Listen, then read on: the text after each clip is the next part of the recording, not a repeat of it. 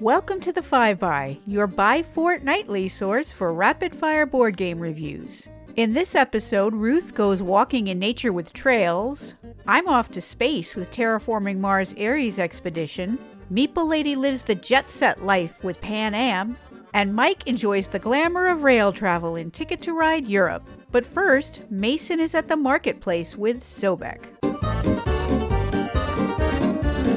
Hi, I'm Mason Weaver. Let's talk about Sobek. Now, I normally don't discuss expensive out-of-print games. And why would you care if I like a game you can't get a copy of? Sobek, a 2010 Bruno Cathala title from GameWorks, is so long out of production that the publisher doesn't even exist anymore. But it's had a second life recently on Board Game Arena, where you can play it for free, and I think you should. The original print run of Sobek came in the same little rectangular box as the two-player classic Jaipur, and I swear to God, until I sat down to write about it, I'd completely forgotten it wasn't a two-player only game. Now, in fairness to me, pretty much everything is a two-player game in our house, and Sobek works so well at two that I don't think adding more players is really necessary. Other people agree, apparently, as the new edition, which I didn't know existed when I decided to cover Sobek, is a two-player game very cleverly titled Sobek 2 Players. It's not out in English yet, but just to confuse you further, it is on BGA as well. The publisher is Catch Up Games, who've done some pretty nice production values on some games that I thought were pretty mediocre, but they also did the extremely weird Sapiens from 2015, which I liked quite a bit, but got rid of eventually. So, the original Sobek, what is it? Well, it's ancient Egypt, because it's always ancient Egypt, and you're building a temple, and there's a marketplace, and you're trying to profit from it, which is definitely the way Egyptian microeconomics worked in the Ptolemaic dynasty. Sobek, like a lot of other games I enjoy, is rummy with a twist, essentially. You've got an opening hand, and there's a card market. You pay for the cards, but not out of your hand, which is kind of interesting. If you take the first card, it's free.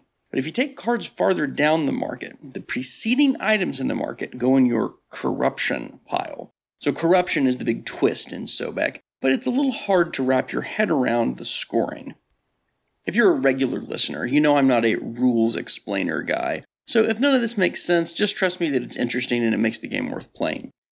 To get what you want, you have to do some bad things, and much like all good noirs, sins must be paid for in the end.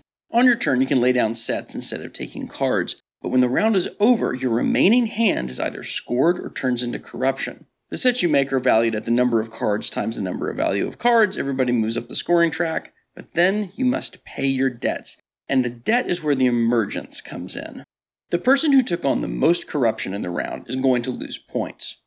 Bear with me here because this is weird. For every 10 points that person scored in the round, they must move back to the previous symbol on the scoreboard, matching the symbol they landed on after they scored initially. This is almost impossible to imagine without looking at the board, but instead of every space having a number on it, they have symbols. So, if you landed on an Ankh and had scored 22 points in the round, you'd move back 2 Ankh symbols. But if you'd scored 18 points in the round, you'd only move back 1 Ankh symbol. Getting good at Sobek, which I'm not, of course, means you're doing some quick math when you decide what score and what to hold.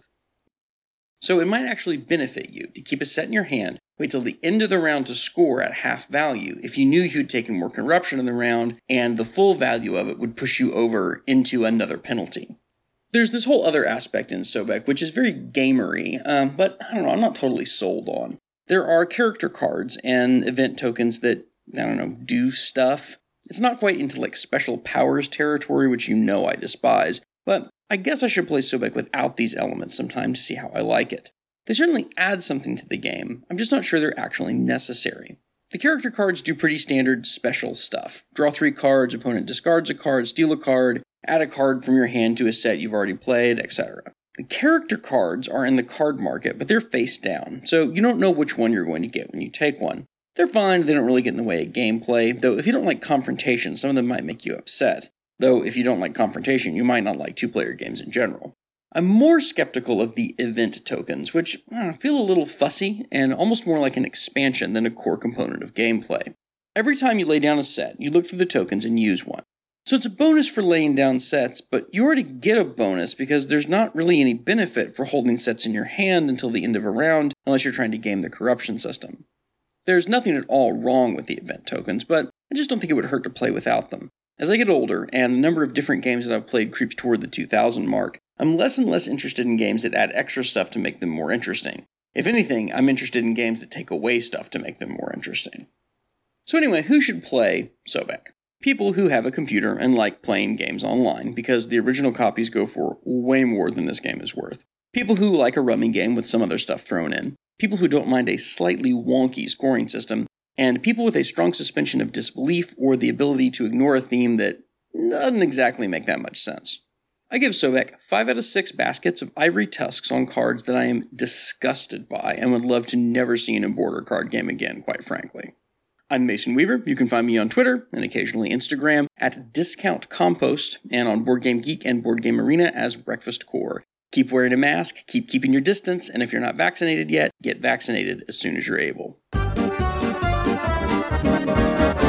Hello, 5by listeners, it's Ruth here. Now, while I tend to stay indoors as much as possible during the height of the summer, many people are currently headed outside, so it seemed only appropriate to talk about a game themed around doing just that. Published by Keymaster Games in 2020, Trails puts 2 to 4 players into the role of hikers, offering up a light 20 to 40 minute trek through America's national parks. The game is currently available at Target stores in the US and is the latest in Keymaster's Parks series of games, all of which use art from the 59 Parks Prince series.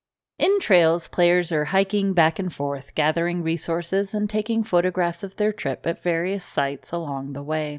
As they hike, players can also encounter wildlife in the form of a bear meeple, and at both the trailhead and trail end, they can use the resources they've gathered to earn merit badges. Once the sun leaves the trail and the game ends, players will earn points for their badges, their photos, and for the birds they've seen along the way.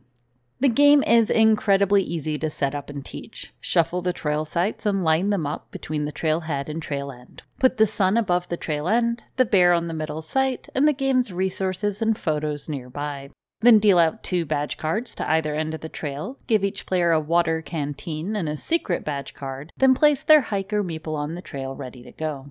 On a player's turn, they'll simply move 1 or 2 spaces for free, or flip their canteen to its empty side to move as many spaces as they wish in the direction they're facing. After they move, they take the action of the site they've landed on, and if the bear is also on that site, they get to roll the wildlife die and take the action of the space shown, moving the bear there. If a player reaches the trailhead, they can refill their canteen, complete badges from those at the location or held in their hand, and then turn around to start hiking in the other direction. Reaching the trail end has the player take the action being pointed to by the sun, before moving it 1 step further and flipping the tile it just left to an upgraded nighttime side. The player then has the chance to complete badges as before, and then they'll turn around to head back the other way. Players continue to move back and forth from trailhead to trail end until the sun has moved off of the trail entirely. It will then be placed in front of the player who triggered its movement, and all other players get 1 more turn before they count up their points and declare a winner.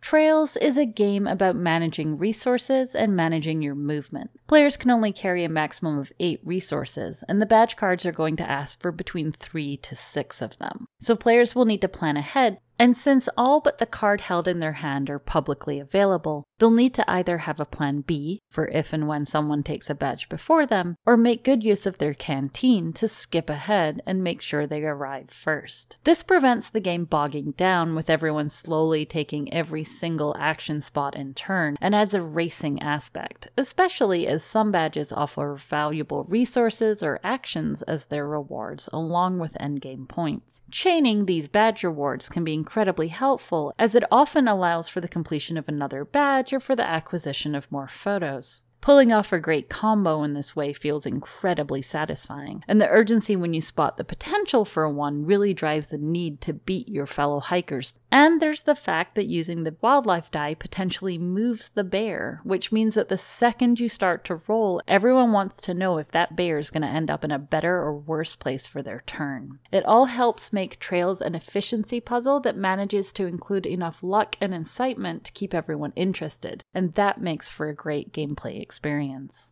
As mentioned, the bulk of the art used in Trails comes from the 59 Parks print series, which had a group of artists create poster designs celebrating and raising funds for America's national parks. The artists specifically featured in Trails are Benjamin Flo, Little Friends of Printmaking, Dan McCarthy, Nicholas Delore, Daniel Danger, Glenn Thomas, and Chris Turnham, and the exact information about who illustrated each featured park is found on the back of the rulebook, along with the individual website addresses should players wish to see more from the artists. Park illustrations aside, the icons and badge cards are charming, with the latter having a whimsical flavor that matches the slightly retro feel of the posters. All components are great quality, from the tiles and cards to the wooden hiker meeples and die. However, I do have to point out that the resource cubes are small, and unfortunately the gray rocks and green leaves aren't the easiest to tell apart under electric lighting. I'm actually considering replacing the resources in my copy for this reason, as it does get somewhat frustrating.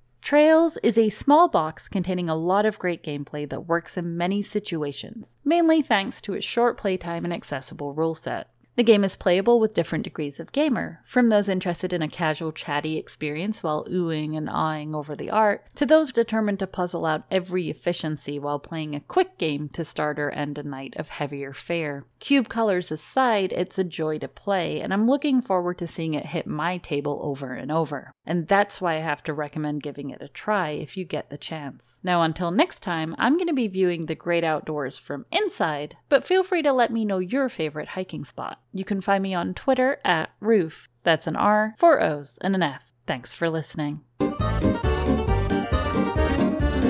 Do you like Terraforming Mars but wish it was a bit snappier? If so, you might want to check out Terraforming Mars Ares Expedition, the new game by Sidney Engelstein, Jacob Frixelius, and Nick Little. Terraforming Mars Ares Expedition was published in 2021 by Frix Games, the Frixelius family board game business. And it's hot off the presses. I just got my Kickstarter copy, but it is available retail as a Target exclusive. While Ares Expedition shares a lot with original Terraforming Mars, it is a standalone game, not an expansion. I'll be discussing both games with the assumption that you're somewhat familiar with Terraforming Mars. If you want a refresher, check out the excellent previous 5x reviews by Lydia in episode 94 and Ruel back in episode 67. At first glance, Ares Expedition looks much like the original Terraforming Mars. You play cards that give you production of resources that you collect on a player mat and use to terraform Mars via the oxygen track, temperature track, and ocean tiles. But there are key differences. Elements like placing tiles on the map, milestones, and awards are missing. And the main difference is that at the start of each round, each player chooses one type of action, or phase, they want to do. Players reveal their phases at the same time, and those are the only phases that happen in that round. If this sounds a lot like Race for the Galaxy, you're not wrong. We've been calling Ares Expedition Race for the Terraforming Mars. I like the action selection mechanism. It makes games snappier, faster paced, because all players do each phase simultaneously. You don't ever sit and wait for others to do their turn, unless for some reason you were unable to do a phase, which does happen sometimes. The phases are playing a green card, playing a blue or red card, doing actions on cards, production, and drawing cards. You have to plan carefully, because each phase only happens if someone chooses it. If all players chose the same phase, only that one thing happens that round. Also, each phase is limited in the number of times you can do it. There's no more going around the table doing 2 actions at a time as long as you can. When it's time to play green cards, you can play 1 green card. That's it. The psychological element of guessing what phase your opponents will choose is, I think, the only interaction in Terraforming Mars Ares Expedition. I don't think I've seen the entire deck yet, but I've never seen a card that would let you take something from another player. I don't personally like the mean cards, so this is a big plus for me in Ares Expedition. But if you're a fan of Take That, you might regret the loss of it. While Ares Expedition is streamlined in some key ways, it still very much retains the feel of original Terraforming Mars. That's a great thing. I backed Ares Expedition because I love Terraforming Mars, and I would have been disappointed if it didn't feel like Terraforming Mars. However, much as I love it, original Terraforming Mars is fiddly, and Ares Expedition is too. There's a lot to keep track of and remember, especially when you start chaining cards together. I think novice mistakes are maybe more likely to happen in Ares Expedition because with simultaneous turns, the experienced players are less likely to notice if a new player, say, forgets that their TR rating is included in income, or forgets to raise their TR rating when they increase one of the tracks, or forgets that they have a card that gives them heat production for every earth tag, so when they play a new card with an earth tag, they need to increase production, or any one of the many little details you have to keep track of in this game. Another concern is that runaway leader seems to be a problem. I've heard various theories that it's caused by this mechanism being overpowered or that one being underpowered, but I think what's really overpowered is lucking into a great card combo very early in the game. It's happened in nearly half the games I've played, and I've seen people do it with plant production, steel production, and with actions on blue cards. So I don't think it's the specific mechanism. I kind of think that in original Terraforming Mars, there's just so much more going on that if the players are evenly matched, it's harder for someone to run away with it on sheer luck. There's usually some way to catch up. That said, I really enjoy Terraforming Mars Ares Expedition. It basically feels like a faster-paced Terraforming Mars, with better art and component quality. The card art in Ares Expedition is attractive and consistent, which is a huge improvement over the original, which, I'm not gonna lie, the card art in Terraforming Mars looks to me like they made a prototype with stock art they grabbed from a Google image search, and then they forgot to swap in the real art before they went to production. The Ares Expedition player boards are also a massive improvement over the much maligned original. They're thick 2-layer cardboard with notches to keep your resource cubes in place.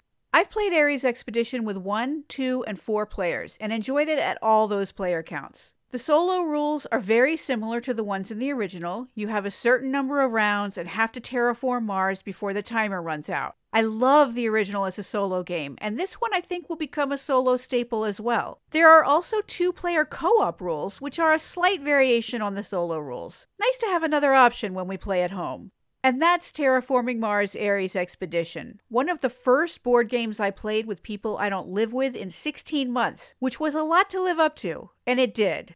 My name is Sarah. Look me up on Twitter, @SarahOvenall. Especially if you want to talk about killer card combinations in Terraforming Mars. Then I really want to hear from you. I played a lot of Pan Am last year in 2020, but only as a 2-player game. I loved it then, and it easily would have been one of my favorite games of last year if I had written a top 10 list on my blog. It wasn't until this year, when I started playing games in real life with vaccinated friends, that I got a chance to play Pan Am as a 4-player game, and the experience was just as enjoyable. Pan Am, released in 2020 by Funko, with Prospero Hall both designing the game and doing its artwork, is a 60-minute 2 to 4-player game. It has all the elements I enjoy: worker placement, bidding and route building, and blocking, all packaged in a gorgeous game. The game also comes with plastic planes and airport towers, and handy-dandy trays for sorting and keeping it all together. And for a company that hasn't existed for almost 30 years, that iconic blue circular logo immediately transports you to the golden age of flying, when traveling was both classy and chic. In Pan Am, players are competing to build a network of air travel. They're bidding for airport landing rights, purchasing planes that fly to farther destinations, claiming routes, and buying Pan Am stock. You're also trying to create favorable routes in order for Pan Am to purchase them at a profit, so you can invest in growth for your company. The game plays for 7 rounds, and at the start of each round, an event card is drawn. These events tweak the rules for the round and affect the stock price of Pan Am. The goal of the game is to have the most Pan Am stock, and while it's good to purchase the stock early while the price is still low, you usually don't have enough income to do so. For a 4P game, you start with 3 engineers, and this number varies based on player count, and you take turns placing 1 engineer on action locations on the board. Some of these locations have numbers on it, so placing your engineer represents your bid for that action. Another player on a future turn can outbid you by placing their engineer on a higher valued spot in that location. Your engineer is then returned to you to place somewhere else, or at a higher valued spot in that original location on your turn. All the locations with a bid can only have 1 winner on it when resolving. Other locations, like claiming routes, resolve in placement order and don't require a bid. This makes claiming routes especially tight, as your opponent may want to build before you and ruin your plans. To build a route between two cities, you'll need landing rights either by having an airport in one of the cities you're connecting, having the city's destination card in your hand, discarding a card in your hand from the same region as one of the cities you're connecting, or discarding 2 cards from the same region that's different than the one that you're connecting. Lastly, you'll need a plane from your fleet that can fly the route between the 2 cities. You place the plane on that route and then your income increases by how long that route was. The last location is directives. This allows players to draw a directive card, which gives them a one-time or endgame bonus and can be powerful and played during the right phase. This location also allows your engineers to get priority access during the next round, meaning you'll get to place your engineer first before the first player takes their turn. Once everyone places their engineers, you resolve each location in order, paying your bid if you need to. If you're unable to pay your bid, you have to sell back any Pan Am stock you have at a half price to gain some money for that bid. The last phase of each round is the Pan Am phase. This is where Pan Am expands along one route, hopefully on a route you've already built, so you can sell it to them. When you sell them a route, you get a payout based on how large it is, and your plane was returned to your fleet. Your income, however, does go down, but the nice profit bump is well worth it. Players then get their income, have the option to buy as many Pan Am stock as they want, and move on to the next round. The player with the most Pan Am stock after 7 rounds wins. I absolutely love the bidding mechanism of this game. It makes all your actions extremely tense, whether it's a 2P or a 4P game. Players might be fighting for that one destination card that satisfies the route they want to build, or maybe you'll spend your action to be the first to build a route this round. You gotta keep an eye for what your opponents are planning. Pan Am is super enjoyable, and the retro artwork and beautiful destination cards are just as delightful, transporting you to an era when traveling was mostly stress-free and you actually had some elbow room on your flight. It perfectly blends all these different game mechanisms, the worker placement, the bidding, the route building, into a great game for newer gamers and experienced gamers alike. And that's Pan Am. This is Meeple Lady for the 5x. You can find me on Facebook, Twitter, and Instagram as Meeple Lady, or on my website, boardgamemeeplelady.com. Thanks for listening. Bye! Hello, friends. It's Mike here, stuck in the middle of the doldrums of COVID gaming still. Still stuck at home, still struggling to get games played. I know a lot of people are gaming in person again, hopefully taking reasonable precautions still. But if you're stuck at home like me, well, at least we aren't alone. But in a fortuitous stroke, Days of Wonder just released a new large box anniversary edition of Ticket to Ride Europe. Eleanor Moon's Ticket to Ride is kind of the elephant in the room that we haven't discussed much, outside of Ruel talking about Ticket to Ride on our 100th anniversary episode, and Mason covering the newer pared-down Ticket to Ride New York in episode 59, which is kind of a shame given its status as a great intro to the hobby and the longevity of the series. I used to get every release, every map pack, everything, until I just couldn't keep up anymore. That's not a knock on the series. The latest edition I got of Japan and Italy was solid. So solid that I can't even get my family to flip the map over to try the Italy side. But that can wait for a later review. In this review, let's discuss Ticket to Ride Europe. Ticket to Ride Europe is often called the quote-unquote Gamers Edition by frankly snobby people who you shouldn't associate with. It follows the same basics as base Ticket to Ride, where you're drawing tickets and trying to get from one city to another, as denoted on the ticket, by putting down colored cards that match the track section between each city along the specified path. Claiming a route gets you points. The longer the route claimed, the more points. And then when those 2 routes connect the cities you need, then you'll get points for completing that ticket at the end of the game. The main step up in complexity for Ticket to Ride Europe are the tunnels, ferries, and stations. All 3 would have worked fine in the US map, but that makes a fine intro map, with Europe being just a little bit more.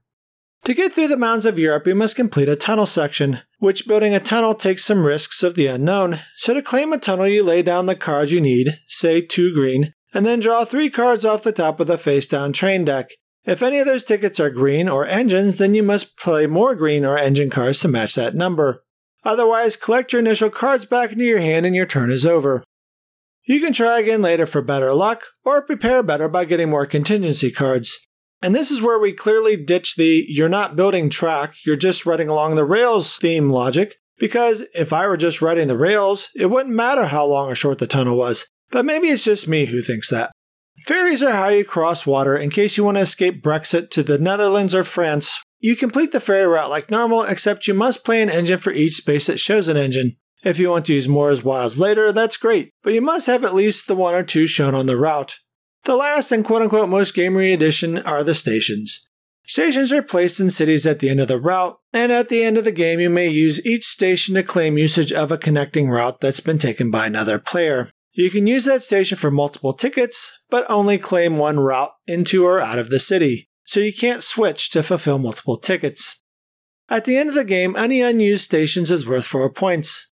A lot of people play this up as a difficult Sophie's Choice sort of situation, but given that uncompleted tickets count negatively against you at the end of the game, I generally find it more of a Hobson's choice. Sorry to be blunt.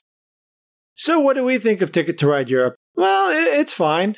A friend posted the question on Twitter, what if you could only keep one edition of Ticket to Ride? And frankly, with that limitation, Europe would not be at the top of my list. That would be Switzerland or Nordic, maybe Japan, as that's grown a lot on me. Switzerland has tunnels, though it isn't exactly standalone as you need pieces and carts from another set, and while Nordics has both ferries and tunnels, it maxes out at 3 players. Interestingly, none of the later editions I'm aware of has stations. Proof again to me that the quote-unquote most gamery part of Europe doesn't really add as much as some people think. But again, I suppose that's just my opinion. But Ticket to Ride Europe is my most played version as we play it online with family, and frankly, I like the tunnels and ferries. The ferries are fairly simple, but a nice extra little something. The randomness of tunnels can really ruin your endgame rush to finish up some tickets, and normally I hate randomness, but hedging with 2 extra cards usually does it, so it's sort of an extra turn or 2 at most. Is the Anniversary Edition worth it? Well, again, your mileage may vary, but I got it even though it's not my favorite edition. The train pieces are useless for other expansions as they're too big, but the overall table presence is great, just like the 10th Anniversary Base Game Edition. I suppose it's a matter of taste. Do you like or have nostalgia for this edition? Have you played with the tunnels and ferries in other editions and really like them and therefore want this edition? All excellent questions you'll have to answer for yourself. As for differences in the two, other than art and fancy train pieces, the only difference that affects gameplay is a few more destination tickets, which, like the original, certainly didn't lack for destination tickets, so take that as you will. And that's Ticket to Ride Europe. I hope this clarifies the differences so that you can make a decision for yourself if this is an edition that you want, especially before you plop down a larger chunk of change for the new Anniversary Edition. If you wish to discuss any Ticket to Ride editions further, you're welcome to reach out to me on Twitter @MikeGrizzly. You've been listening to The 5x, your bi-weekly source of rapid-fire board game reviews and proud member of the Inside Voices Network. Follow us on Twitter @5bygames. Like us on Facebook at facebook.com/5bygames. Join our BGG Guild number 2810. Find us on iTunes, Stitcher, or Google Play. Or visit our website at 5bygames.com. If you enjoy our podcast, please consider supporting us at patreon.com/5bygames. From all of us at The 5by, thanks for listening.